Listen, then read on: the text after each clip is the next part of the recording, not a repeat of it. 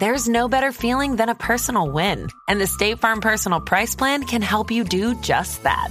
Talk to a State Farm agent today to learn how you can bundle and save with the Personal Price Plan. Like a good neighbor, State Farm is there. Prices are based on rating plans that vary by state. Coverage options are selected by the customer. Availability, amount of discounts and savings, and eligibility vary by state.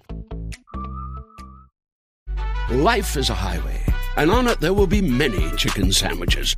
But there's only one McCrispy. So go ahead and hit the turn signal if you know about this juicy gem of a detour. The knuckleball free kick. The slow breathing. Do you know what, though? Before the free kick. You know the... yeah. The worst ripple effect of Ronaldo and the knuckleball is the fact he's gone on to take so many free kicks. I like to look sleek. Do you know and what? The ankle socks will help with that. Look at the team that got to the Champions League final, that Arsenal side, with Ronaldo. Are we looking at an Arsenal Champions League winner? When he becomes a coach, we'll look back and we'll go, the first ripple effect of Cristiano coaching was a moth landing on him. If Gonzalo Ramos joins United this summer as the number 9, off the back of the World Cup hat-trick, it's Ten Hag dropping Ronaldo, empowering Fernando Santos to drop Ronaldo, to promote Gonzalo Ramos, who then goes on to become a superstar and joins Manchester United, replacing the number 9 Manchester United sold, aka Cristiano Ronaldo, 6 months early. Hello friends, welcome back to The Ripple Effect with myself, James Alcott. Now, following on from the podcast earlier in the week where we talk about the future of England and we talk about the possible death of the number 10 role, in this episode, myself and Joe Tomlinson traverse through the life and career of Cristiano Ronaldo, a player who we have all been talking about in so much detail over the last couple of decades, who's had a record-breaking career and recently broke another one. He became the most capped international player of all time. So we will have a look at that early career at Man United, the goal-laden years at Real Madrid, the financial crisis, quite possibly, that occurred due to his transfer to Juventus, and of course, that interview with Piers Morgan, which quite possibly has changed the power dynamics of the modern footballer forevermore. This is an absolute belter, and Joe is such a great guest. He knows so much about this game that we love. If you are enjoying the podcast at the moment, please do consider hitting that follow button on Spotify or wherever you get your podcasts, and of course, give us a 5-star rating as well. But for now, sit back, unwind, and enjoy the Ripple Effect.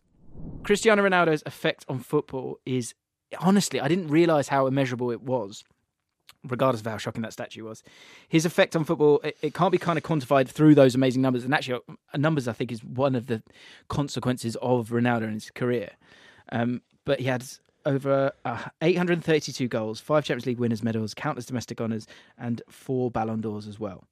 So we're going to kind of go through the life and times a little bit, but I was on a flight and had a bit of time, so I wrote a list of stuff. Of repels? Yeah, because I was sort of, when you're in an airport and like the Wi-Fi's not working, and you go, oh, what am I going to do? I'm going to have to. Yeah. I was like, let's use your own brain for a second. So I got quite a few, which we can do some quick fire ones from me actually, and then we'll get into the rest of it. Before we do, make sure you check out the first podcast we did this week with Joe. We were talking about Conte briefly, and then talking about 10s and if they've died or not, and we got to the bottom of that one, and talking about England's future. It was cracking, so go listen to that. And if you are new to the podcast, do me a favour. I think we're nearly at about 2,000 ratings on Spotify, so follow the podcast on Spotify or wherever you are, and give us a rating as well. That would be much appreciated. A couple of clicks. Thanks a lot. So, here's my list. You ready? Okay. So, for those of you who don't know, by the way, Joe is a Man United fan. And just before we started, your feelings on him are quite complex, which I'm sure we'll get to. Cristiano, yeah. I think he brings out complex feelings in most people, Cristiano. I agree. Everybody can admit he is a genius on the pitch, but there's a lot of baggage that's followed Cristiano Ronaldo across his career, isn't there? So I think it is a lot of people have mixed feelings about him. True, and some of those which you'll probably be aware of and were happy to tweet me about, I won't be reading out just because I don't want to get sued. Okay, so here's my list from my notes. First of all, the knuckleball free kick. Now I'm not saying he created it. Well, didn't he? Wasn't it Janino? I guess in his own way, right? I had never seen a ball struck like it. I mean, maybe Janino. I don't remember it being done as regularly, though, because certainly Juninho had more of a whipped, natural free kick in his locker. Wasn't every strike a knuckleball. I suppose to a level, Roberto Carlos kind of hit the ball very hard and direct, but again, it was more power than movement. Pirlo gives Juninho, is it Pernambuco? Yes, it is. The credit. Okay. And says he copied him. But it is a slightly different one because Pirlo's is actually it feels almost quite flimsy, but it's about topspin instead of curl like Beckham. So there is an element of the kind of knuckleball there. But in terms of the valve and Ronaldo, so I think it's also pretty much, I'm not sure how many years, but it felt like a pioneering free kick. It did, didn't it? And this week is the anniversary of the one against Porto as well, the goal against Porto, where he then screams and the veins pop out of his neck. So that was certainly one, the knuckleball free kick, because I think all of a sudden, prior to that, it was like trying to do a Beckham free kick. And then all of a sudden, you're trying to find the valve, put the valve there. And also, I think someone tweeted me this, so forgive me, whoever that person was, because I haven't got it in front of me right now. But the slow breathing. Do you know what, though? Before the free kick. You know the... yeah. The worst ripple effect of Ronaldo and the knuckleball is the fact he's gone on to take so many free kicks. That is the worst ripple effect. His free kick taking in later life has been utterly horrible, and he has effectively been handed the ball every time because he pioneered a style. Yeah, it shows. Oh God, I just banged my knee, bang my chin, on the mic there. Sorry, so, that's so true because it's almost, there's an element of ego in it as well. I also think there has to be training ground free kick takers who are unbelievable. Every QPR fan will know what player I'm about to say. Let's all say it together on the count of three. 1, 2, 3. Yohan Barbe, right? Yohan Barbe, centre back for us. Great, he can do a crossfield pass, no problem. You get a free kick, and when you get a free kick, I want to see our 10, Ilias Chair, on the ball. Or I want the guy who takes the corners, or the guy who's got a wand. Yohan Barbe, time and again, would step up. I don't want centre-backs taking free kicks. Tell that to Eric Dyer, mate. And he was useless. He was absolutely useless. And Ronaldo, because of, and a bit like, Roberto Carlos was a bit like this as well, because he scores that one crazy one, he gets his ratio is outrageous. Giuseppe Martucci said on Twitter, he invented that stupid free kick routine, causing countless missed free kicks from terrible players trying to copy him. That's very true. Yeah, do you know what? That is so true. Endless players have tried the knuckleball and failed. I mean, do you know what? The actually probably the best goal I've ever seen scored in the flesh was a knuckleball free kick by Marcus Rashford at the Bridge. Do you remember that one in the League Cup or FA Cup, I think it was? And it's about 40 yards out, and there was a lot of chat afterwards. Is this better than Ronaldo's against Portsmouth? And I was literally sat next to Zach Jalab, and I said to him, for God's sake, because Rashford has a tendency in the past to line up a knuckleball exactly as Ronaldo Rose Z. It must have 60 in a row must have gone Rose Z. For God's sake, this isn't going Rose Z again. Arrows it into the top bins. And I am convinced that one free kick against Portsmouth caused at least 1,000 missed knuckleball free kicks. But everyone, there's always one that goes in. But importantly, the third goal against Wales. Yeah, it's kind of that. It was that kind of goal. I was right behind that one in Qatar, and you did sort of think. I don't know if there's a ripple effect of if you're in the crowd and you're behind a free kick, you think it's going in. But do you know what? The last kick of the game against France at the World Cup was a free kick on the edge of the box. Marcus Rashford had it in a position of unbelievable dominance from a free kick. Went for the knuckleball power drive into the because he corner. Had probably scored the one before, obviously. Yeah, and obviously it was very, very close. A good effort, but missed. Maybe if Ronaldo had never scored the knuckleball against Portsmouth, we would have won the World Cup. We would have potentially been in the World Cup final run and potentially beaten Argentina. And that is why James Ward-Prowse was in my squads when we're doing our squad selects. Wow. Because you need him for those moments. No, you don't. You literally make a substitution in that moment. That's why you do it. Right, next. White socks over socks. No, it was done before him. I know it was done before him, but I started doing it.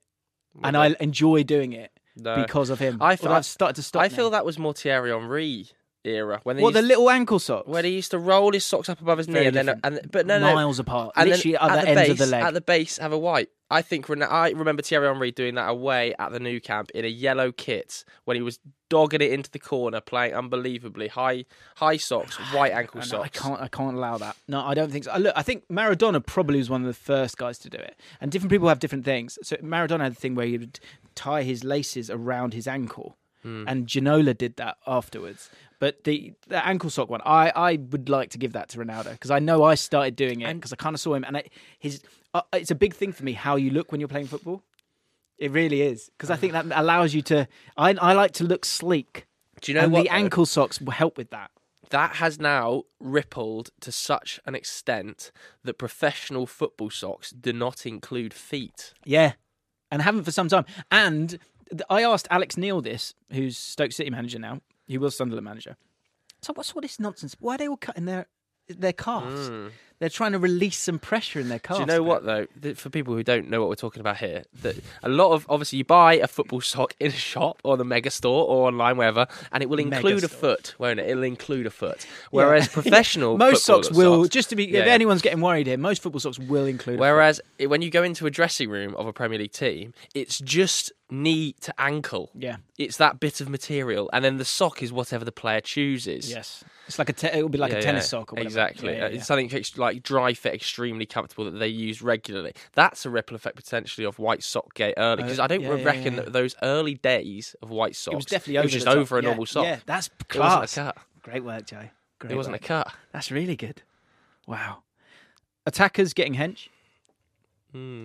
Gareth Bale. Is Gareth Bale that massive? New kind of brawn?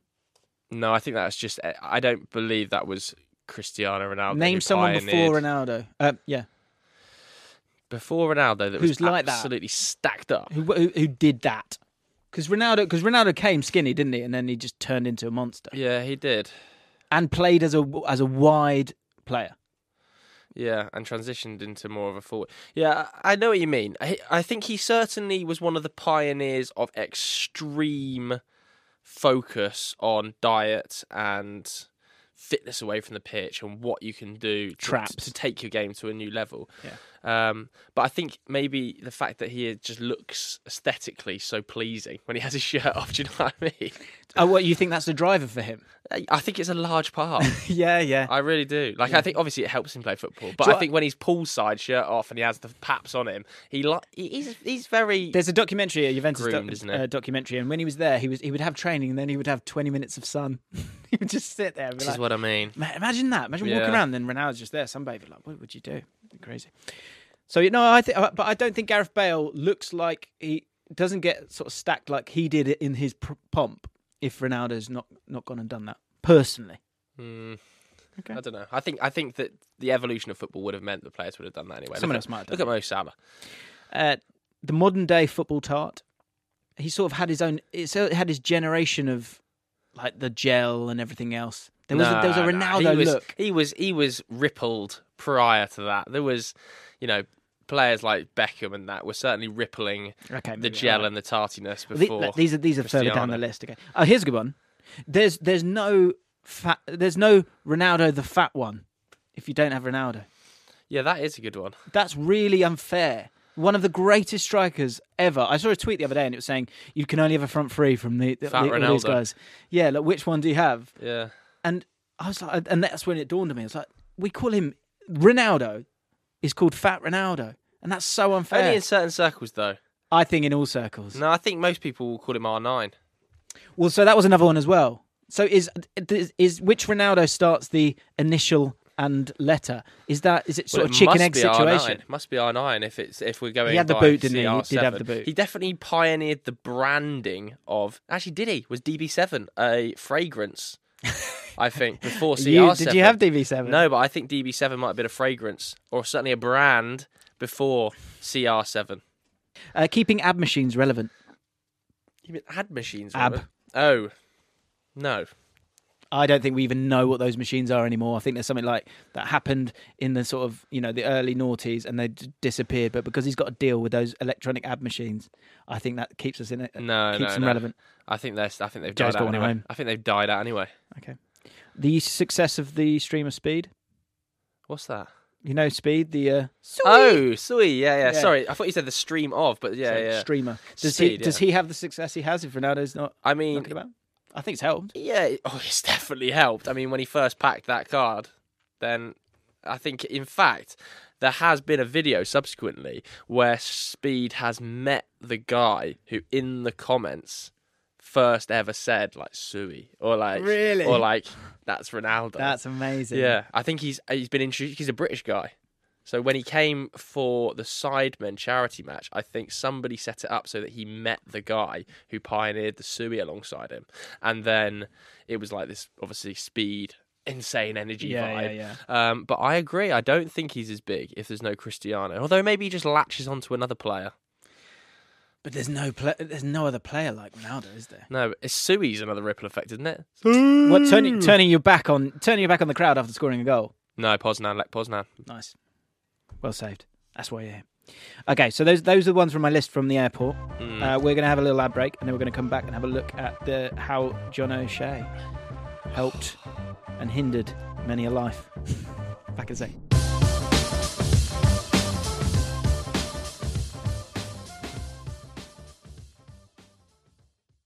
Life is a highway, and on it there will be many chicken sandwiches. But there's only one McCrispy. So go ahead and hit the turn signal if you know about this juicy gem of a detour.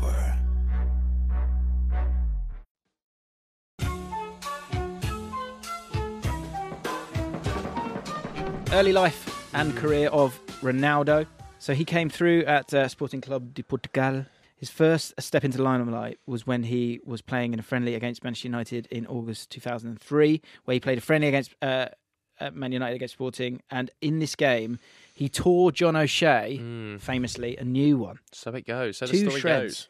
And that convinced Man United in that moment to sign him there and then. Yeah.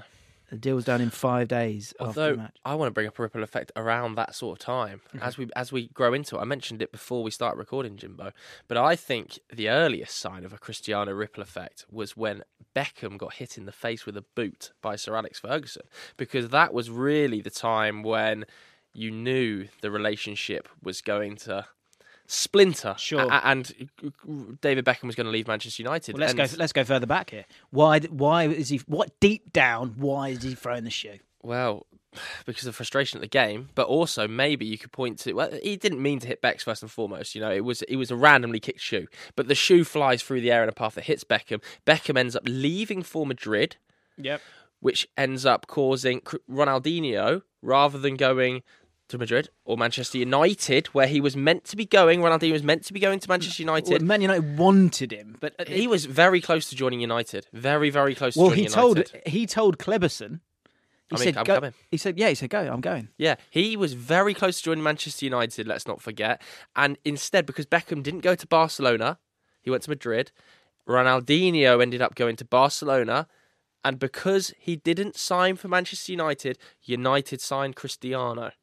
So Ronaldo would never have been at United the conversation around John O'Shea's performance to be shredded would never have happened if the boot hadn't struck Beckham, had led him to go to Madrid, had opened up the opportunity for Barca to sign Ronaldinho from PSG. And I think the truth is, it hit Bex by mistake in the eye. I think he was throwing it at Bex. And I also think that wild accusation. The truth, wild accusation. The truth around that is that if he doesn't meet, we'll have to meet Victoria. Well, yeah, but I think that'll have to be a whole podcast at some point. We'll have to do David Beckham, because does David Beckham have the career he has? Does he come back from that red card if he's not got the profile? Yeah, and actually, when we did the live show, I think we spoke about it. We spoke about. Oh no, maybe we didn't. We didn't have time. But there was a moment in time when Posh Spice could have retained the position of being the A side of the couple, but didn't happen. There was a moment, and it was essentially her music career floundering. Anyway, that's another podcast. So he does go to Man United. Most expensive teenager of all time. Money well spent. Yes. Yeah, I get you. Good point. Is that a starting point of, do people start to look at it differently in terms of those teenagers and buying those youngsters? Not Fergie, I don't think. I think he was always looking for those kind of those youngsters to bring in. So if a better defender is playing against Ronaldo, a young Ronaldo like that, does it happen as well, or is that harsh on John O'Shea? I think it's very harsh. I think that the story of all the players went in the dressing room and they all went, "Get that lads United." Do you believe that? I think as an employee of Rio Ferdinand, do you believe that? I think this idea of Manchester United after that one game, we're like, as if United weren't scouting him for months and done full write-ups and analysis work and had spoken to multiple agents, that Fergie just walked in a room and went, "He's mine." Yeah, unless it was, still at that time when was kind of, I think wasn't the same. I think the truth of it is that United were very, very interested, but moved up their interest almost a season. They were willing to let him stay at Sporting and go, we'll give it up to develop. And we're kind of like, okay, we're going to move this up. We're going to move up the timeline. He's that good. He can compete at this level. That's probably the truth of it, rather than this is the reason we signed him. They pretty much just moved up the timeline because Arsenal were very interested at the time as well. Well, so at the time, Arsene Wenger and Arsenal were heavily scouting him and close to making a move for him. So had Man United not signed him, this is unbelievable. So how many players can we say this about for Arsenal? True. No. But let's go down this road. So say Ronaldo is a part of the Invincibles. So with him at the club, that might have kind of stopped Chelsea that year. Although Chelsea were so good, that's one of the greatest teams of all time. So that does make it difficult. And that in terms of early Ronaldo. Sorry, that's a really good point as well. So is Ronaldo different? If Ronaldo goes to Arsenal, how different is both his career and I guess we're going to move on to other people's career because he's obviously had, that ripple effect on other players around him. But when I was thinking about him at Arsenal, first of all, I think Arsenal don't go to the quote unquote depths that they have because I think he would have always come good because he was so elite. But what I do like, there's definitely a synergy between the sort of drive and the kind of, I guess, the physicality almost. It sounds weird when you're talking about Ferguson, but like his team, certainly. Yeah. Like Man United teams played wide, they played quick, they went and got at the opposition, they went and scored goals, they didn't mess about really. Super counter-attacking even in those days. Yeah. Sort of got on with it kind of thing. Whereas at Arsenal, if he'd gone to Arsenal, that player that kind of got beat out of him from the stories that you hear where they didn't give fouls on Ronaldo and they'd kick him and then he'd have to get up and get on with it because he was infuriating. At Arsenal, they play a different style, far more possession-based. Does he sort of focus on different aspects of him? Does he focus on his body as much? I think he still becomes the player he is. I think it's just inherently in him. Yeah, I wonder. I would be interested to see what would happen to those some of the other names in the Arsenal side. Would he have just dragged them along with him to new heights and but Champions League final? That mentality is that mentality something that was there but grown at Man United. I think if we were talking about a club that didn't have leaders in it akin to Manchester, but they did that. You look at that Arsenal side, they did, and you look at the team that got to the Champions League final, that Arsenal side with Ronaldo. Are we looking at an Arsenal Champions League winner? I think you've got certainly different options there. In terms of the one thing I would say about Arsenal teams is it was more about passing than dribbling. It's more about team unit than individual brilliance. Exactly. You remember the goal against Norwich City. I remember, I think Jack Wilshere scored that one. Like, there was a lot of those sort of... There used to be 5'9" midfielder, quite slim, with his shirt tucked out. But maybe that's what Ronaldo would have changed at the club. He would have been the guy who, took them to new heights potentially. But I think what helped him at United was he broke through at a very similar time to Wayne Rooney. And you had the physicality of Wayne, even at 17 years old, that Cristiano didn't possess. So I could imagine Ronaldo on the training ground going, I've got this kid is a freak physically. I've got to match him. Did Arsenal have a player that was either coming through at that time or was so physically, that it was like, what? This is like a man in a 17-year-old's body. That's really interesting. Say the Rooney element of it. So say if you have a graph, and maybe at the start, when it comes to that ability to sort of deal with Premier League football, Ronaldo, despite that unbelievable cameo against Bolton in his first game, did struggle, did frustrate, and was a lot more, wasn't as thick as he became. Rooney was far more probably impressive And then over time, Rooney kind of stayed where he was, and Ronaldo, there was that up curve, and he went and flew past him. That's someone that's very close to you as a clear competitor. And again, maybe what you're saying is right in terms of Ronaldo gets wherever he wants to get to because he has that fire. He does. But at Arsenal, he would not have had that same philosophy or those direct competitors. Those competitors, a different player, but he would have had Henry. But Henry's not really even about the physical either. No, speed, yes, but not. I think he would have just not had physique. But he's obviously like an elite professional. I think it would have been very, very similar. Personally, I just think that Arsenal might have got over the line in the Champions League. I think he would have gone on to become the player he is wherever he went. Ronaldo, I really do. Yeah, I think when you think of a player going to another team, I think the important thing to always think is, would he have stayed there? So I think with Ronaldo, he would have moved on, and he might have moved on quicker. I've never seen a player more destined for Real Madrid than Ronaldo. He's the ultimate Real Madrid player. If you could draw a Real Madrid player like superstar Galactico, more so than Messi, Ronaldo is Madrid. It's the perfect Madrid guy. Yeah. And those two, we're obviously going to talk about those two. They were both, at Real Madrid and at Barcelona, just perfect for both those clubs at those moments in time. So, Man United first stint. Ronaldo arrived at Old Trafford in 2003. He was there for 6 years until Real Madrid made a move for him. I do think there was a key game for Ronaldo as well. And the one that sticks out for me was the League Cup against Wigan, where Man United pumped them. It might have been 4-0, 3-0, 4-0. Ronaldo, I think, he either didn't start or...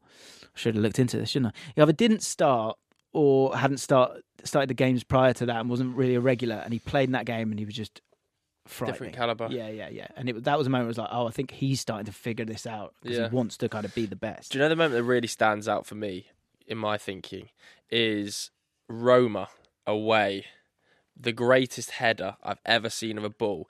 And in that moment, I remember thinking, this guy is on a different planet. He's he's competing aerially like the best 9 you've ever seen. He can shoot and score from 40 yards. He can beat 5 players. It was like, what are we watching here? Like, physically, this is like an NBA player out-jumping players. That really reminds me of wow, what is going on? Because I think with that goal as well, he kind of he shattered what you thought what people generally thought he was. I've got a tweet here. Worried about being injured and stuff, but Scholes, he hangs it up. He just commits everything. I'm crashing. I'm taking everything here. So this is a little bit further on, but Back Nova says the switch from dynamic winger to advanced forward at Madrid, having all the quality supplying him for the easy goals, but him still supplying the quality in clutch moments. So we kind of see that before in those kind of moments. And he does, I think, I can't remember, it's 2007, I think it might be 2007, he does sort of drag United to that 100%. The away goal at Fulham, from the left-hand side, that was a massive moment. I like so many clutch moments. I think Champions League final in Moscow against Chelsea. The header was massively underrated. Like climbing to flick it into the bottom left corner whilst getting clattered from. Absolutely, he's the ultimate clutch player, and he has been throughout his entire career. And those kind of players are really fun to see when it is kind of a physical thing where it's like, they just seem a bit. They look like a 16-year-old playing with 11-year-olds. Do you know what I mean? It looks like a little bit too much. You've kind of seen that with Haaland. I certainly feel like I'm seeing that. So he played 196 Premier League matches, 84 goals, picked up a Ballon d'Or in 2008. He won a total of 12 trophies at Man United, including 3 Premier Leagues and the Champions League. Mr. Penalty, of course. Should have won a treble, really. If we're being honest, and do you know what? That's a good ripple effect. Was it John O'Shea going in goal against Portsmouth? Oh, yeah. Knocked out of the FA Cup semi-final. Was it quarter-final? It was, that was 1-0, wasn't it? Yeah. Should have won a treble that season. And that would have been, obviously, Sir Alex's second treble after 99. That group of players probably, in my lifetime, I don't really remember 99 that well. Obviously, I was only 5 years old. It's definitely the best Manchester United team ever, the front three. And, I would say probably could have come away with a treble there that season. True. Portsmouth, man, at home. Regret, I imagine those players have a lot of regret. Don't get greedy. Game. So he leaves for 80 million, and Man United get to the Champions League next season. But the incomings that followed were Michael Owen, Gabriel Obertan, El Glazer, Glazeronomics, and Antonio Valencia. So what was the strategy here? It's Fergie ball, isn't it? Fergie just give him whatever and he'll win the league. We need someone who can dribble a bit. We need someone who can finish. No, but this was a We need some continuous pace. problem that Ronaldo never got replaced for years and years and years. Was that the beginning of the end? Because that is a huge player I to don't know, lose. because we were still hitting Champions League finals even without Cristiano, because of the brilliance of players like Wayne Rooney, who maybe in a lot of people's eyes now, I feel like he's actually underrated, Rooney, at this stage. Honestly, the brilliance of Wayne Rooney across those seasons, and even in the seasons when Ronaldo was at the club, kind of goes under the radar. You know, United would have come out of that series of Champions League finals when I think it was 3 and 4 years, wasn't it? If it wasn't for the greatest football team that ever graced planet Earth in Barcelona, we've probably another 2 Champions Leagues. Yeah. So I don't necessarily think it was, that was the reason for the decline or the fact that we never replaced him, but it was certainly a problem. What about Nani? Because Nani was the guy, seemed similar, had skills. But Nani was never as consistent. Like you could see that Nani was never. Were you waiting be as for him? consistent. But Ronaldo wasn't at the start either. No. Were they hoping for the same thing? No, it's a different kind of thing. I think Nani was brought in as a stock wide man, really, that could contribute in big moments in fairly irregular fashion. But he never had the va-va-voom of Cristiano, I don't think. For me, anyway, as a United fan. Well, I think there was just a very clear switch with Ronaldo where before, at one moment, it was about beating the man and then it became about scoring the goals. Yeah. No, and I'm not sure that ever happened with Nani. I know, and I think people forget I know that Ronaldo is obviously unbelievable, but people forget that front line at one stage was Ronaldo, Rooney, Berbatov. It's like... Yeah, Ronaldo was obviously amazing, but Tevez in that season at United, Berbatov consistently when he was at United. The issue for United was that when they let him go to Madrid, obviously he tried to go to Madrid the summer before, didn't, stayed. When they eventually let him go, the fact they never signed anyone, it almost allowed the Glazers to become, too laid back. Well, if we didn't replace Ronaldo and we still had success, do we need to replace X? Do we need to replace Y? And after a while, when you've done that 5 times over, shouldn't hit my mic, when you've done that 5 over, it then becomes a major issue at the club. He moves on to Real Madrid, as we just said. So he arrived in 2009. He wore the number 9 shirt because Raul still had the number 7 shirt. During his time there, this is ridiculous. And we did one of the ripple effects that you guys put forward. I can't find it now, sadly, I'm afraid. I'm looking at Twitter, but I know what it was. Was that so? It comes off the back of this stat. So during his time at Real Madrid, he featured in a total of 290. I can't even read it. 292 La Liga matches, and scored a total of 311 goals. So the tweet that someone put forward, which I thought was bang on, was that this sort of stats culture, and the expectations of what numbers should be for a player. The 1 in 2 or 1 in 3 actually, which was fine. And I think now there'd be a better understanding of your role, but it for a period of time with him and Lionel Messi, it was just outrageous. I mean, you look at some of these numbers across his career. I think players have to go like Haaland would have to score 45 goals a season for the next 10 seasons in a row to be able to match Cristiano's numbers. Like, are we getting carried away with Haaland's numbers? No, because I think they are freakish. They are better than Ronaldo and Messi at that age. So we're not getting carried away because we've never seen anything like it. But the dominance of the top teams, I don't think they've ever been more dominant. So when you are more dominant, are you then in the right areas of the pitch and then getting those better opportunities, which are then going to lead to you scoring all those goals? Ronaldo at Real Madrid, they are constantly dominant. Like, when they're playing Osasuna, Real Betis, they are constantly dominant. I think...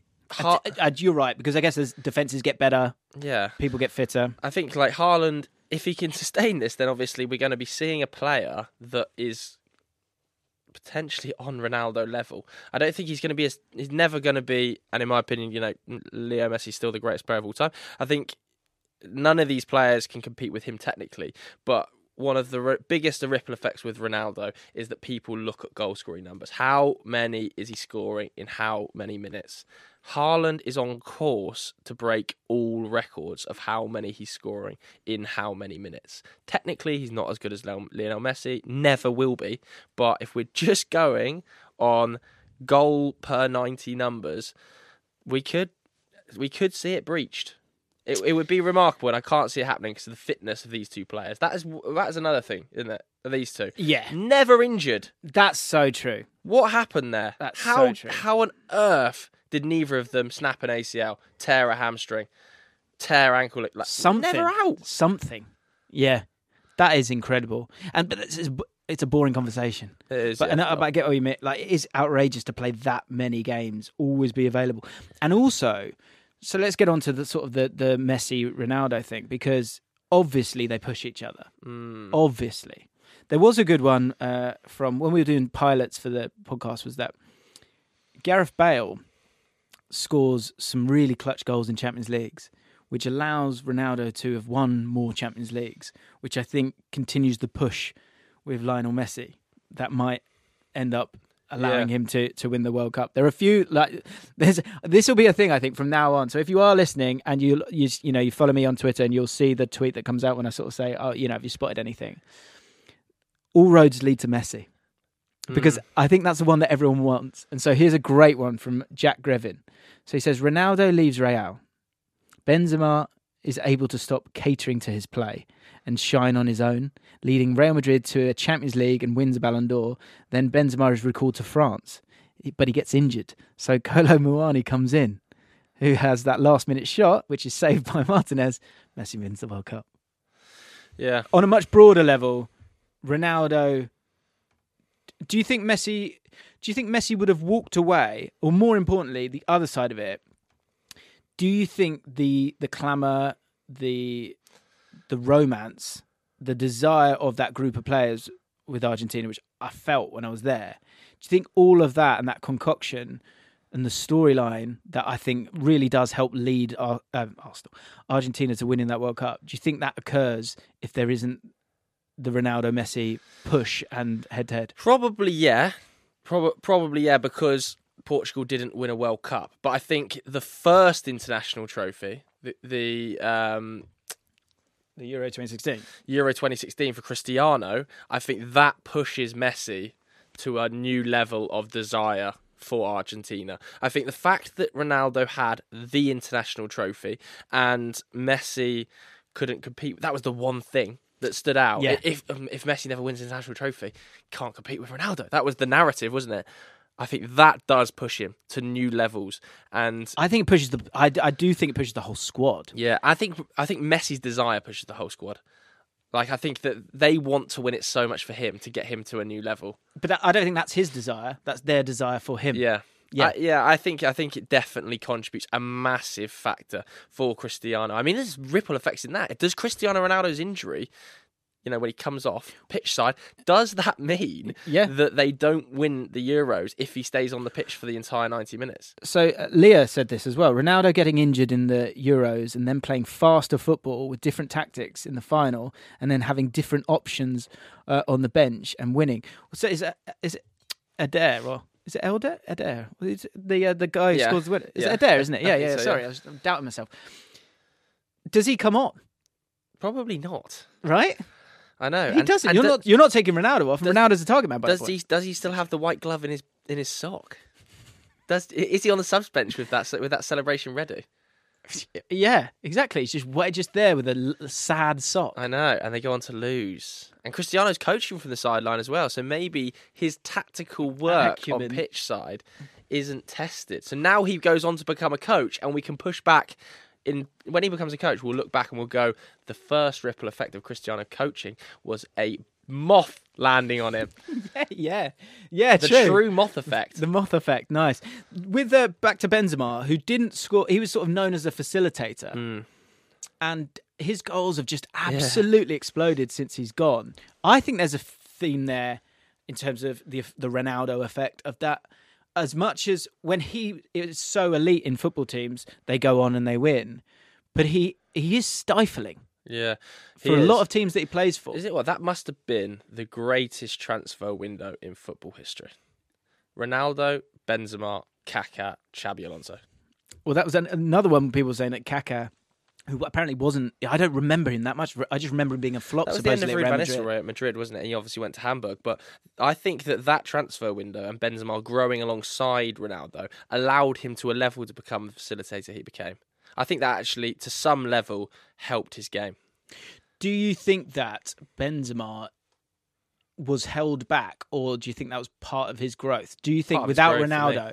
So that sort of space where it doesn't matter that he's not scoring that many goals because Ronaldo is... Do you think if Ronaldo's not there, he does score all those goals? Because once he did go, he did score all those goals. Or do you think that's just kind of fortunate because it was at that stage of his career he was ready to take the mantle? I think a bit of both. I think he would have gone on to score goals at Real Madrid, definitely, given his level. But would he eventually have been phased out the team earlier because another style of 9 came in? Probably. You know, he was able to stay in that side and be so consistent alongside Ronaldo because of the longevity of Ronaldo and how well they worked as a team. If another striker comes in, do they necessarily have the longevity of Ronaldo's career, whether he's there for so long performing at such a high level? I'm not so sure. And does the new 9 that comes in mean that Benzema's role is just totally devoid? Yeah. I also think, generally when we talk about football, you have your best players and you often, revolve your team around those best players. And that's certainly what Real Madrid do now. Look, you've got Vinicius Jr. there as well. And as a 2, they're electric. And actually, every player, it's really clicked for me with Real Madrid, of the beautiful simplicity of great players being able to do what they're good at in something that doesn't look like it has that much balance. I look at average positions a lot. It often looks off, but it just suits them so well and suits Benzema so well. But I think with age, he has the Ancelotti trust factor. Yeah, man, it's huge. It's huge. So he then moves on to from Real Madrid after a solid period there. As I said, 311 goals in 292 games. He moves to Juventus, and we're going to talk about Man United in the second stint and him right now. But first, cheeky ad break.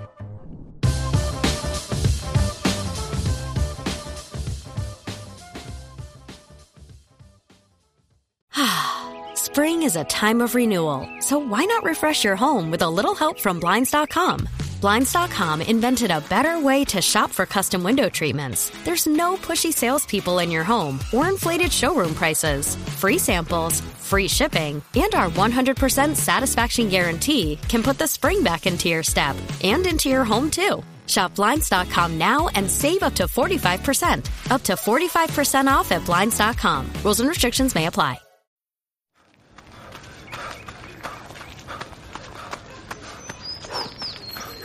Going for your first ever run around the park. Literally running errands all over town. Running for the finish line and your personal best. If you run, you're a runner.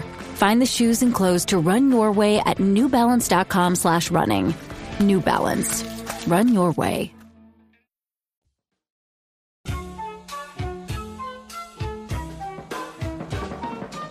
So he moves to Juventus, and this is interesting because, again, another tweet from someone was saying that, is there financial ruin? Has that been caused by... Definitely not. Ronaldo? No, it hasn't, just to be clear. And he did do very, very well. 3 years at Juventus, played 98 games, scored 81 goals. Again, that's outrageous. But I think there are ripples still being seen of Cristiano Ronaldo at Juventus, and the similar ripples can be seen at Manchester United now. And, Bonucci was open up, was it Chiellini, potentially one of the centre-backs, bald ones, come out and said, Ronaldo was great, but as a team we suffered. And I think the team now, you look at that Juventus side and how it's set up and how badly it's struggled this season in particular, I think is a relative function of how it was all geared to Ronaldo. Everything has to be geared to Ronaldo. And they are still recovering from that to a level. They're obviously still got some great players in there. And Vlahovic is kind of finally assuming that number 9 berth. But I think he definitely contributed to... Overall, for me, that transfer was a failure. It was a failure. So I think this is the interesting thing with him is that in every sort of topic that we're talking about here, okay, you got the numbers, fine, but have you got our hearts? No. And you know what? There's so many Ronaldo fanboys out there. People will slam me for saying it, but I think he came in at 100 million euros, and let's be real, he came in to win the Champions League. He failed to win the Champions League. They were winning back-to-back Scudettos anyway. And importantly, they just lost 2 finals. Yes. Sort of, I don't know if it was back-to-back. To Real Madrid. Close. Yeah, exactly. So, and he'd scored the bicycle kick. Do you remember that crazy bicycle kick? And so you're right. He was brought in now to help commercially. There was a gap there in terms of the elite from that point of view. I think they were sort of a good, I think 400 million they were making each year, which wasn't sort of nowhere near those kind of, I hate saying super clubs, but those top sides. But they tried clubs, it with Higuain. They did 90 on Higuain, failed to win the Champions League. It was free transfers and big bucks, and then they did 100 on Ronaldo and failed to win the Champions League. Yes, he scored goals. Yes, they won Scudettos, but they went backwards in the Champions League. They went backwards in the Champions League, and as Chiellini, Bonucci said, they went backwards as a team. Yeah. I think the thing as well was that financially he came in. I think he was, in terms of their overall spending, he was 20% of it. That's how much he cost. But Wild. the thing that when we talk about the sort of financial problems for Juventus, like a lot when we talk about Barcelona as well, and again we've done a podcast talking about the PSG 6-1 game, and that was a sort of starting point for the Neymar transfer. But a big thing, a huge dollop when it comes to the recipe of this is COVID, and so the commercial revenue for Juventus when Ronaldo came in leapt up 30%. Yeah. And so he came in and was kind of sort of worth the money to a point from that side of it. Their followers went from, I think, 40 million to 111 by the time he'd left. So from that point of view, because I think there's a ripple effect in terms of player power. Now, someone else might have sort of taken that mantle in the sort of digital age, but Ronaldo's certainly a driving force. But on the pitch, would they have progressed in a different way and found younger alternative options in a more coherent team shape that would have allowed them to progress deeper in the Champions League, potentially? Yeah, certainly. And or just be smarter with your money. They had, it was Mandzukic they would have had up there, like spending that 90 million on Higuain, and now football was kind of changing. But when you spend 100 million on someone that you're not really going to get, it's a massive risk for you to get resale value.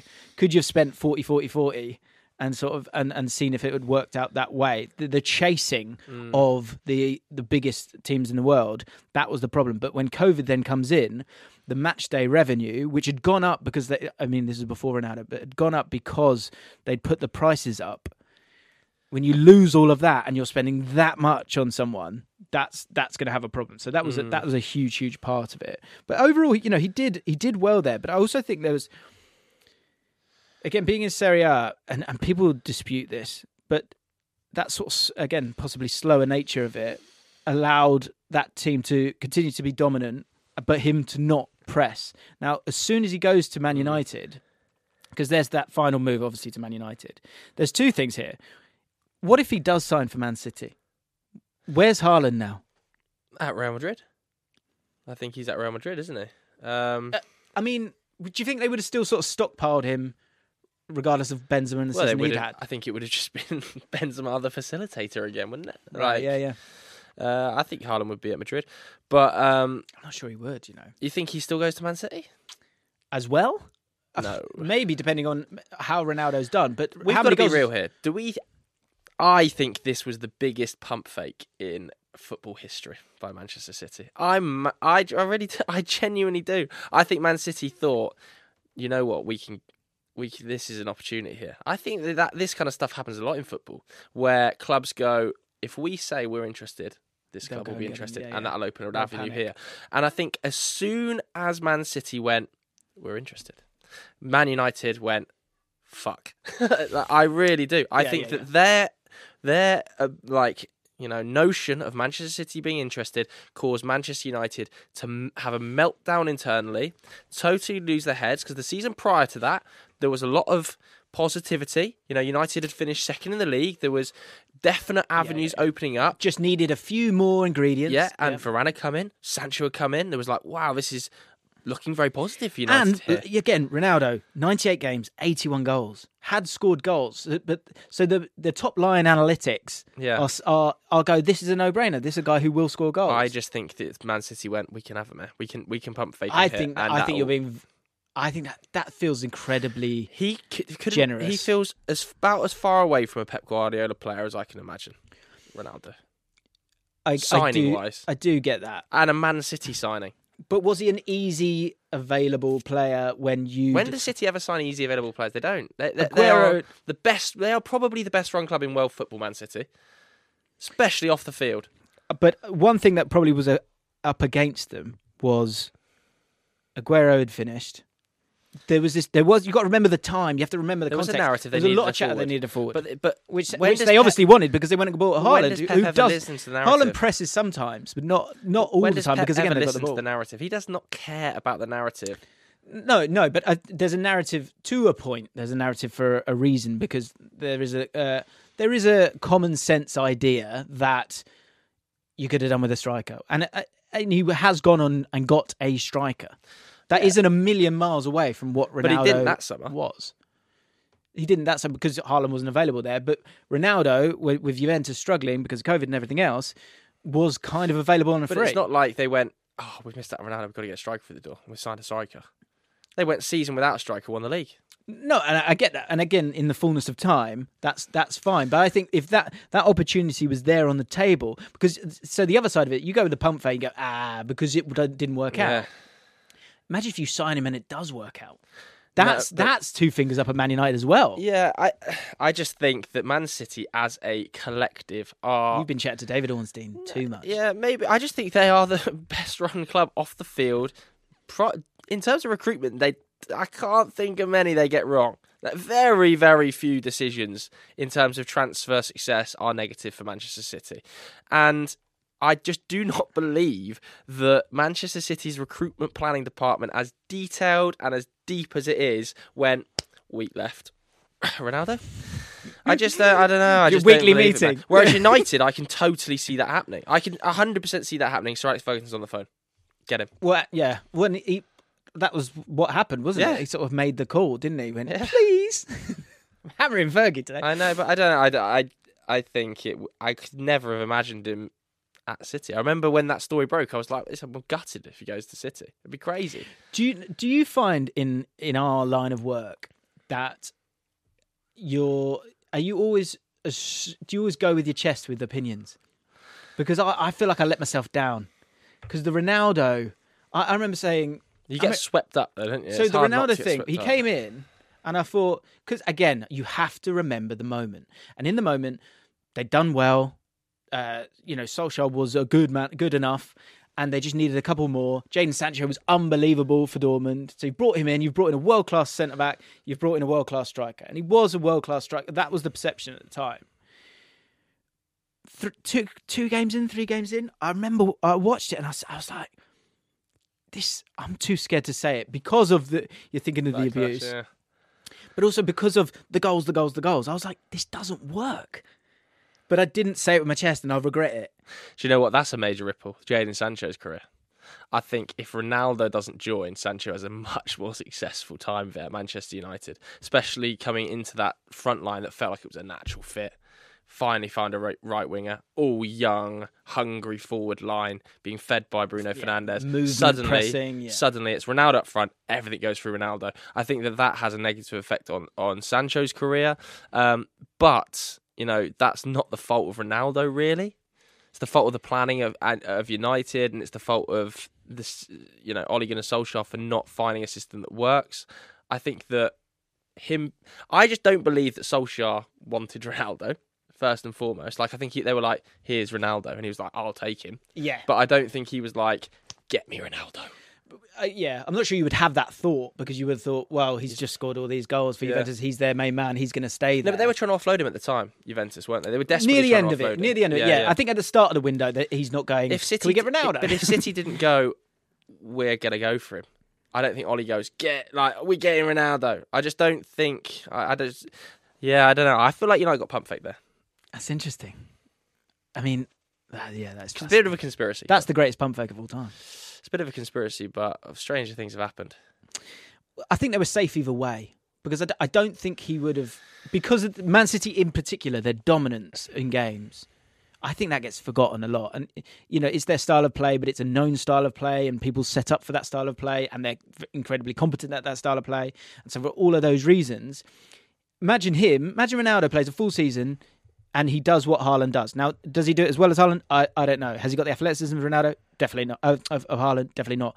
But that cross from De Bruyne to the back post and Ronaldo's there, you could see that as a tactic 1 year prior that works. That was a good one, wasn't it? That was good. Okay, so he goes to Man United. It doesn't work. So first of all, the way he leaves Man United, and maybe it's just recency bias, but what we've seen with Conte, this sort of explosive ending, indeed. This sort of verbal hand grenade via the media, because let's say today Conte goes by mutual agreement. Really? Well, Ronaldo was by mutual agreement. Yeah, but it's kind of enforced mutual agreement. Yeah, they were both. Is that something that we're going to see more and more and more of? I think player power is at an all-time high for sure, and him and his influence, full stop, is a huge kind of part of that. I still think like the idea that he went on Piers Morgan's Talk TV show and did an 3-hour-long sit-down brutalisation of United. It's wild. Staggering. It was wild. Staggering. Yeah. And I can't imagine that happening too many times again because it went so badly. Do you know what it reminded me of? It was not a success, that interview, in any way. He not only was forced out... Well, financially, I think he's done all right. I mean, I suppose so, but he didn't need money. No. I guess how much money do you want? I think he thought by going on that, it's going to get me an exit, it's going to get me to a good club. I think by doing that, he sacrificed any hope of getting to a good club. Well, and that's what I was saying about Conte in the last podcast, was that there is a reaction to when you behave that way, you can't get that kind of loyalty from other people because you've not just burnt that bridge. People have seen you burn that bridge, and then they're going, "Don't come over my bridge. You're only going to burn it." So, but I do think it's something that it felt so unique. It was a little bit similar to LeBron James, the decision, but that was different because he was going to and he had the club ready. Yeah. Whereas he was just trying to burn it to the ground. Ronaldo claimed he had the clubs ready. I've got offers from across Europe. Do you know what hurt him with that? I remember him. He said, "I've had offers from he said a couple of countries," and he said Australia. Oh, no. And I was like, "No, I'm going to go to Australian football." But he shouldn't be going there. If I wanted to go for the money, I would have just taken the Saudi Arabian offer. We did anyway. So what? Yeah. Do you think there's? I think there's lots of ripple effects from that. First of all, as I say, I think. Again, we'll never know the truth, but I wonder, and I know people talk about Conte and him continuously being quite volatile in press conferences, but it really felt like he was burning his bridge. And did he see something for Ronaldo that's kind of within the confines of your contract? Conte's been doing that for years. Yeah. This was next level, though. This was like, I want out, sack me now. Yeah. Ronaldo's was just as clear, and I wonder if you'll see that in the future. I do think that interview is also it was the consequence of he was like almost like he's so lost in the sauce. Like he's been so good for so long. He's like a sort of child star that's kind of now doesn't really understand his actual like standing. And I think it's a very difficult thing for all sports people who are everything. They're a god. But once those sort of physical attributes start to wane a little bit, people go, "Oh, no, actually, we don't really need you now." And there's just not that same kind of... He'd been treated one way for so long. Yeah. He then expected for that to continue. But also, I think it's been good for It's been a great thing for Erik ten Hag, don't you think?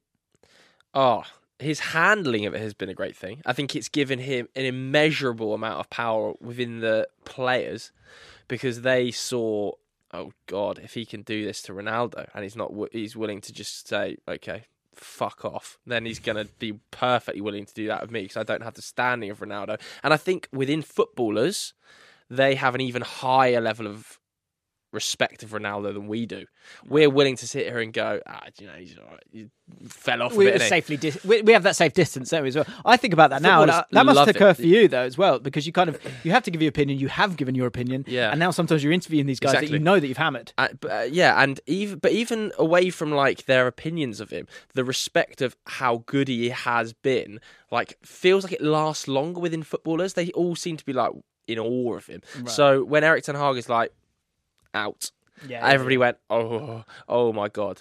And I think that gave him such a powerful position at the club, which is exactly what he needed because some of those players were taking the piss out of the club in the season prior. So, and as much as I think, as I say, I think you're in the shadow of Ronaldo, I think they're also hiding in that shadow. Yeah. Oh, definitely. And it also allowed him to, just be very, very comfortable in his position because Manchester United were willing to go, we'll back you, Eric. And with the backing of the club, it gave him an extra layer of, well, if they're backing me on this, they'll back me on anything. Yeah. And so I think that, definitely a ripple effect of that interview is a next level of power for Erik ten Hag at the club amongst the players and amongst the fan base. Yeah. I mean, the one thing I would say, I love Ten Hag. I think he's perfect for Man United. I like his standards and composure. I like the mix of those two. I think any manager, if they just keep quiet after he does that interview, I think they would be considered handling it well because he's gone. He allowed him to shoot himself in the foot, though. That was what he did. He waited for him to publicly make problems, publicly walk down the tunnel against Tottenham. He said he didn't want to come on. Yeah. And then Ronaldo let him build himself into a fraud, and you just sit back and relax. That was the final element of power that people forgot that the manager always had. And going to the World Cup, we saw one of the greatest kind of World Cup debuts of all time in terms of Ramos. Ronaldo, coming in and scoring a hat-trick and how kind of awkward it almost felt, him scoring like 3 goals. But that power that the manager has, although they often feel that they couldn't, and I think probably other teams, again, they felt that they couldn't because probably one, they've spent all their money on him, so the next guy on the bench, you can't kind of put him in that spotlight.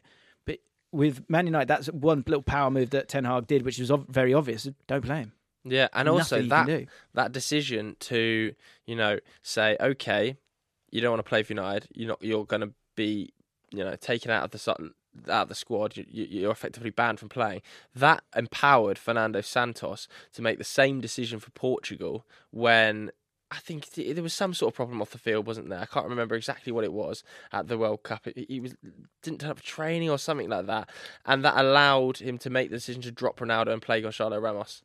I think what it was that he reacted angrily to coming off as a substitute, and that allowed Fernando Santos to go, okay, you're acting like a petulant child, I'm going to drop you, which is exactly what Erik ten Hag had done a month prior. Yeah. If Erik ten Hag had never done that, he would never have given Fernando Santos the power to do that subsequently, and that's a good ripple effect there, Jimbo. And that is, again, I always just find it so interesting, is that you will look away from anything. My customary Adel Taarabt reference here. He was embarrassing in terms of his behaviour, but he was too good to drop. Yeah. And that's probably occurred with Ronaldo, and you kind of go with him. I know Ancelotti in his book talks about how Ronaldo was a leader of a different kind, where he kind of he wasn't a teammate, but he sort of set by example, and that was kind of enough, or example in terms of output. But once again, once that wanes and there is a different option, football managers are obviously ruthless. Here's a great one. If Gonçalo Ramos joins United this summer as the number 9, off the back of the World Cup hat-trick, it's Ten Hag dropping Ronaldo, empowering Fernando Santos to drop Ronaldo, to promote Gonçalo Ramos, who then goes on to become a superstar and joins Manchester United, replacing the number 9 Manchester United sold, a.k.a. Cristiano Ronaldo, 6 months earlier. True. Do you know what everyone's going to be when Man United play Arsenal again? Oh, they played them twice now. They have done it. Oh, you got away with it then. I thought Piers Morgan might get under a bit more scrutiny there, but we've missed out on one there. Yeah, you could totally see that kind of occurring. But amazing. And also, final one, again, the circus is always, I think, the thing that seems to revolve around Ronaldo. Portugal, with the talent they've got, and I know they probably, it was right for him to be the sort of one-man team during Euro 2016.